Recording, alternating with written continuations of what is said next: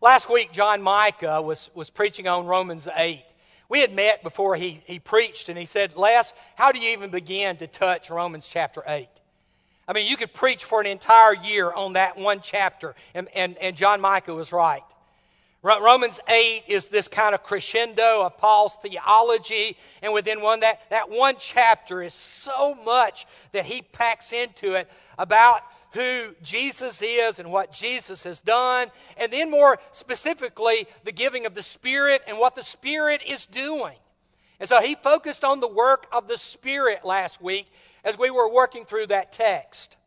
One of the things I love about Romans 8, like I said, it is Paul's ultimate chapter of all the chapters that he wrote, as he really does talk about what God has done for us through Jesus and by the power of the Holy Spirit. But if you wanted to go away with a message from Romans chapter 8, all you have to do is read verse 1 and the last two verses of the text of that chapter. I mean, if you will just look at those three verses, you will leave with some of the most amazing theology and kind of the heart of what Paul's trying to get across. Romans 8, verse 1. Passage that John began with last week. Therefore, there is now no condemnation for those who are in Christ Jesus. Keith Parker's here today. Keith, always good to have you. Keith, I have heard, is fond of saying when you see a therefore, you need to ask, what is it there for? And that's always a good question. But what Paul is doing here is saying, listen, coming out of chapter 8, where he was talking about living under a system of law, the Torah, of where he says, in my mind I knew what I needed to do, but in my body I wasn't able to do it, and that which I didn't want to do, that's what I ended up doing. What a wretched man I am. Who's going to save me? And the answer is Jesus. Jesus is the answer of this lack of security, of the fact that we are now in Christ Jesus through faith. Baptism brings us into that relationship with Jesus. Romans 6, beginning in verse 3. And so we're now in Christ Jesus, and there is no condemnation. Brethren, we need to let that sink in. We need to let that soak in. You know, we got Thanksgiving and Christmas coming up, and I don't know your favorite part of the holidays, but one of my favorite parts are the desserts. I love Thanksgiving and Christmas desserts.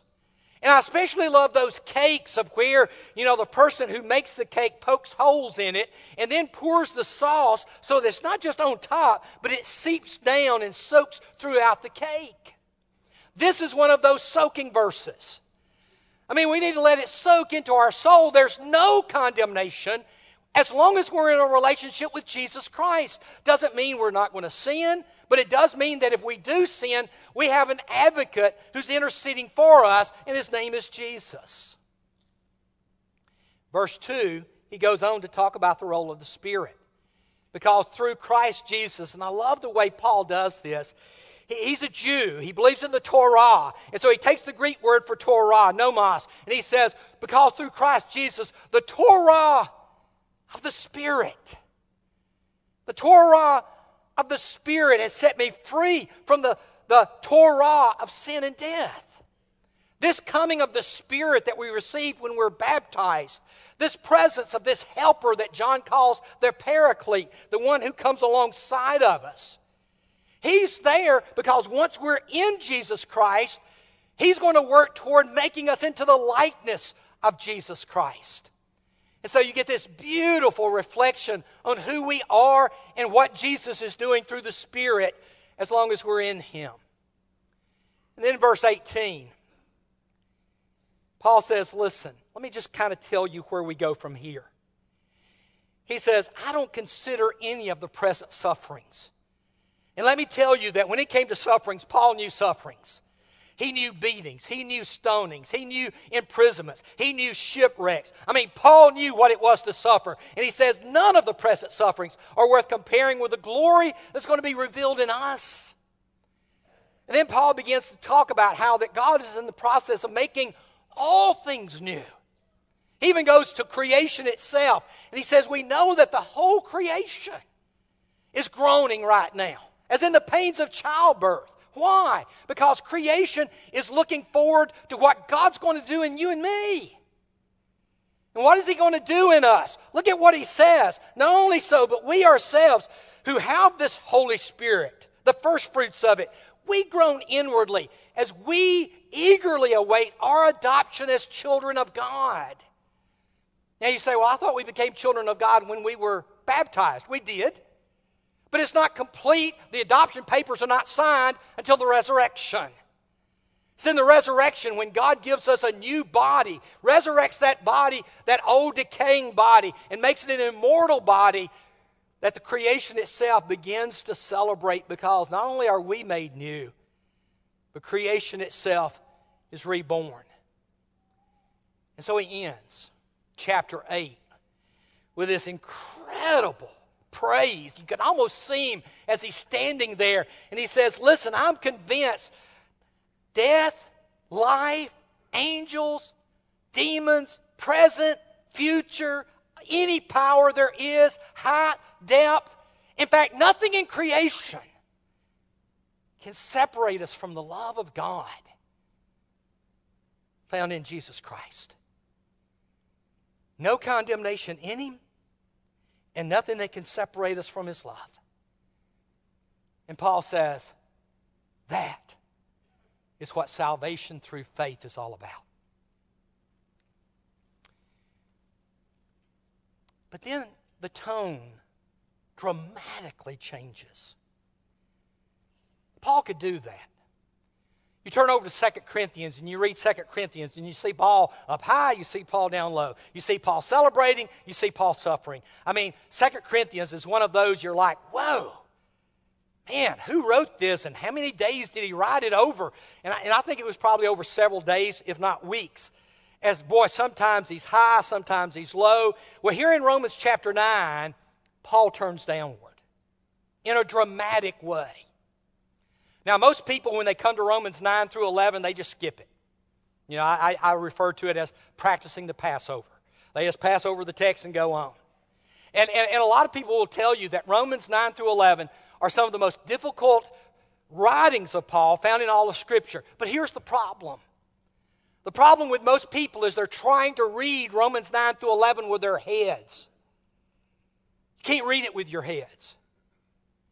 You got to read it with your heart. And you got to read it, with the emotions that Paul dictates it with. Paul's writing through a dictator. He has a person who's actually writing the text down as he's dictating it to him. And the writer is, by the way, his name is Tertius. He actually makes comments in chapter 16. He says, by the way, I'm the one who wrote this epistle. I send my greeting. And I can't help but think that Paul gets to chapter 9. And he sits down. And all at once, he just kind of opens up his heart. I think he's crying. I think tears are falling from his face. And I think we miss it sometimes. Tony read this a few moments ago. I suspect you didn't even notice. Look at the opening verses. As he deals with this conflict, this Jewish-Gentile conflict, who is just eating at him. Paul is a Jew, a Pharisee of Pharisees. And yet God comes along and he calls him to be, of all things, an apostle to the Gentiles. You would think of all people who would be an apostle to the Jews, it would be the ultimate trained Jewish rabbi, the Apostle Paul. But no.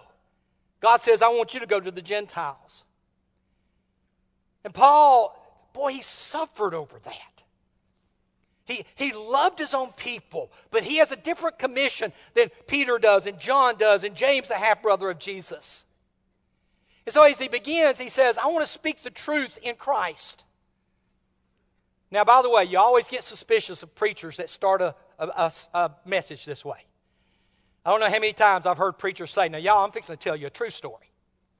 Which makes you think all the other stories he's been telling is a lie, right? You got to emphasize this is true. Well, Paul emphasizes it's true, but look at the emphasis. I speak the truth in Christ. I am not lying.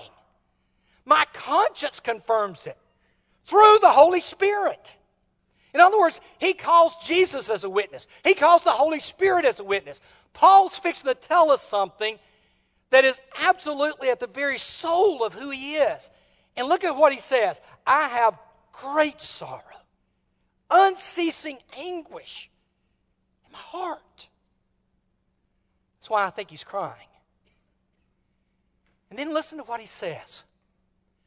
For I wish that I, myself, were cursed and cut off from Christ. Y'all hear what he's saying? You can't read this and not tune your heart into it. Paul is saying, I wished I was lost. I wish that my eternal destiny was being rejected by God. You know, going into that lake that burns with fire and brimstone, John will describe in Revelation chapter 20. I wish that was my destiny. If my family, my race, my people could come to know Jesus. N.T. Wright helped me with this more than anyone else. N.T. Wright, in his biography of Paul, says that one of the things we miss about Paul, when he was converted, was probably converted sometime around 33 A.D. Church had been in existence maybe 2, maybe 3 years. Paul's converted. Paul, if you remember, according to Galatians, he goes and then spends 3 years in Arabia, or what we would call the Sinai Peninsula. It's where Moses went. It's where Elijah went. Paul goes there and stays 3 years. And I personally think it's 3 years with Jesus. Paul would oftentimes say that he did not receive his gospel from anyone else. Received it directly from Jesus. When? I think it was during those 3 years he's in Arabia. He comes back, according to Galatians. He goes to Jerusalem, and the Jerusalem church basically rejects him. Peter brings him into his house, and Peter basically says, you need to go back to Tarsus. And so Paul leaves Jerusalem, where he had been trained under the feet of Gamaliel, goes back to Tarsus, and there disappears for 10 years. 10 years. And N.T. Wright asked an incredible question. What was he doing? What was going on in his life? How was he processing what had just happened to him? And he makes a suggestion that made all the sense in the world to me. You know, oftentimes the question is asked, was Paul ever married? We never read of him speaking of a wife. He claims that he could have a wife. And I'm personally of the opinion that when he went from Tarsus to Jerusalem to train as a young man, as a teenager, I personally believed he was already engaged. You see, Jewish parents would arrange marriages quite early for their kids. And I have to believe that before Paul was ever sent to Jerusalem, his parents had already arranged for a young lady there in Tarsus to become his future wife. They had signed the papers. The engagement was there, just waiting for Paul to come back. Except for Paul, he didn't come back in a couple of years. In fact, it was 4 or 5, 6 years that he came back. And of course, the question is, did that girl wait for him? I mean, or did her parents finally say, we don't know where Paul is, we're going to go ahead and give her to someone else. She's getting on up in age, you know. But I've oftentimes thought, what if she did wait? What was it like when Paul stepped off that boat at Tarsus? And he goes to see his mom and dad. His mom and dad open the door. Son, where you been? I haven't heard me in 4 years. What's happened? And by the way, that young lady's still waiting for you. And then Paul begins to tell a story about seeing Jesus on the road to Damascus. And I don't know if you've ever thought about this, but have you ever noticed in all of Paul's letters, in all of the book of Acts, everything about Paul, Paul never mentions his mom and dad? Never mentions them. I mean, he talks about Timothy and his faith and how the faith came through his mother and through his grandmother. Not so about his own family. All Paul ever says is, I was a Pharisee, my father was a Pharisee, my grandfather was a Pharisee. N.T. Wright suggests, and I suspect he was probably correct, that when Paul went back home, not only did the church in Jerusalem reject him, his own family rejected him. following Yeshua of Nazareth? Have you lost your mind? I sent you to be trained under Gamaliel, the president of the Sanhedrin, the grandson of the great Rabbi Hillel. What are you thinking? Have you lost your mind? You have left Judaism to follow some crazy rabbi from Nazareth? What are you thinking? And can you imagine the young lady who had been waiting for so long for her rabbi husband to come back, only to find out he's not a rabbi anymore, he's an outcast from the Jewish faith? And so when Paul writes, I wish I could be cut off, I think he had people's faces in his mind. A mom, dad, brothers, sisters, perhaps cousins. And it causes me to ask a very simple question.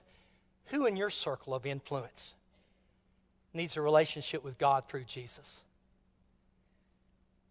I know some of you grieve. I know some of you have grieved for children.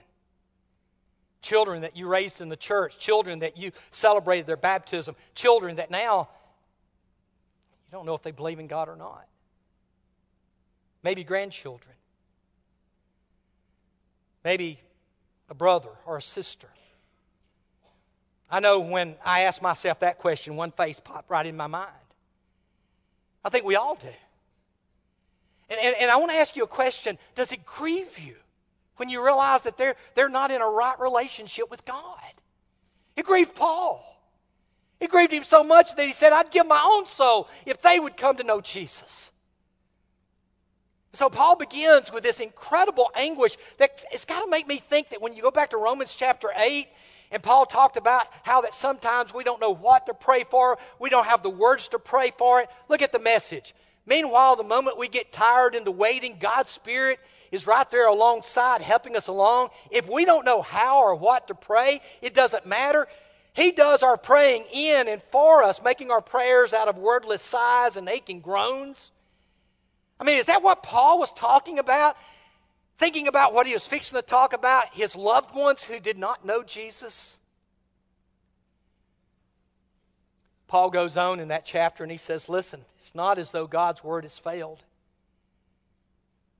He said, one of the things I've had to come to realize is not everyone descended from Israel or Israel.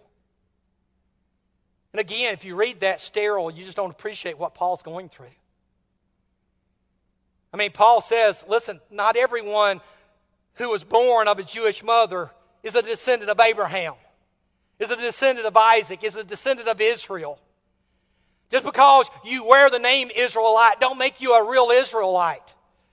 In fact, he goes down and quotes Isaiah, and he says, Isaiah cries out concerning Israel, though the number of the Israelites is like the sand of the sea, millions.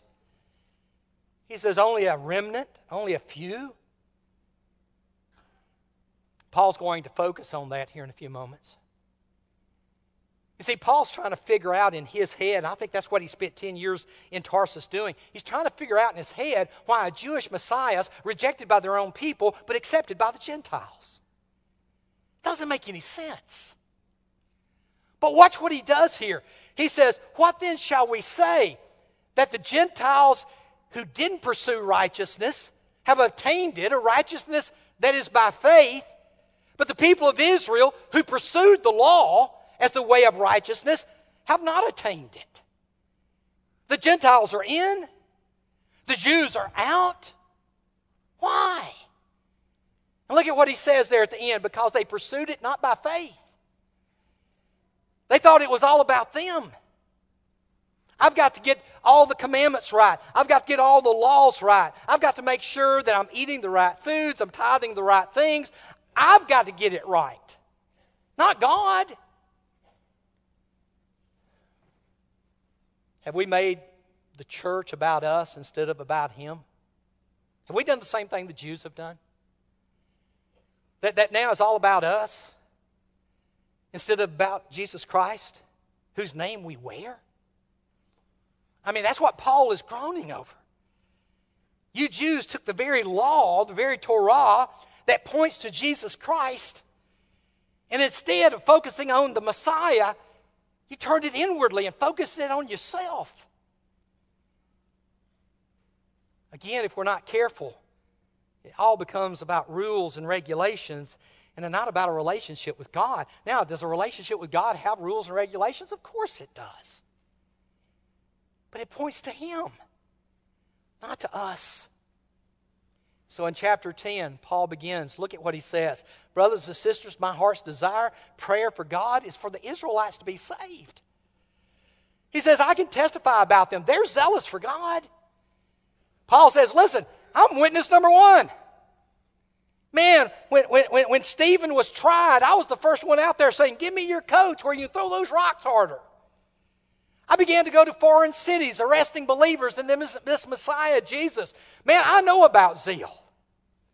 And our people, they are a zealous people. But their problem is it's not based on knowledge. Look at him. Since they did not know the righteousness of God, they sought to establish their own, and they did not submit to God's righteousness. What Paul is saying is when you read the Torah, if you're not careful, you only see what you want to see. He said, I was that way. Scripture after scripture that pointed to a coming, suffering Messiah. He said, I didn't see it. And I have to think that it was after 10 years of being in Tarsus and literally going over scroll after scroll after scroll that Paul looked at it and said, how have I missed this all of my life? And I don't know about you, but I find myself doing that quite often. How serious are you about being in God's Word? God's Word is this incredible source that if you open your heart to it, you see, you can approach Scripture in one of two ways. You can approach Scripture to back up what you already believe, or you can approach Scripture to have God to shape what you need to believe. Far too often we go to Scripture to back up what we already want to believe. Instead of say, God, what are you trying to teach me? And one of the things I've noticed over the years, if we just open ourselves up to the text, it's amazing what starts jumping off the text. Here in a few minutes, I'll be going out to River Bend to speak at the church service out there. And we're studying Mark chapter 10. And I'm looking at the text for our lesson today at River Bend, and it's just amazing what's jumping off the page that I've never seen before.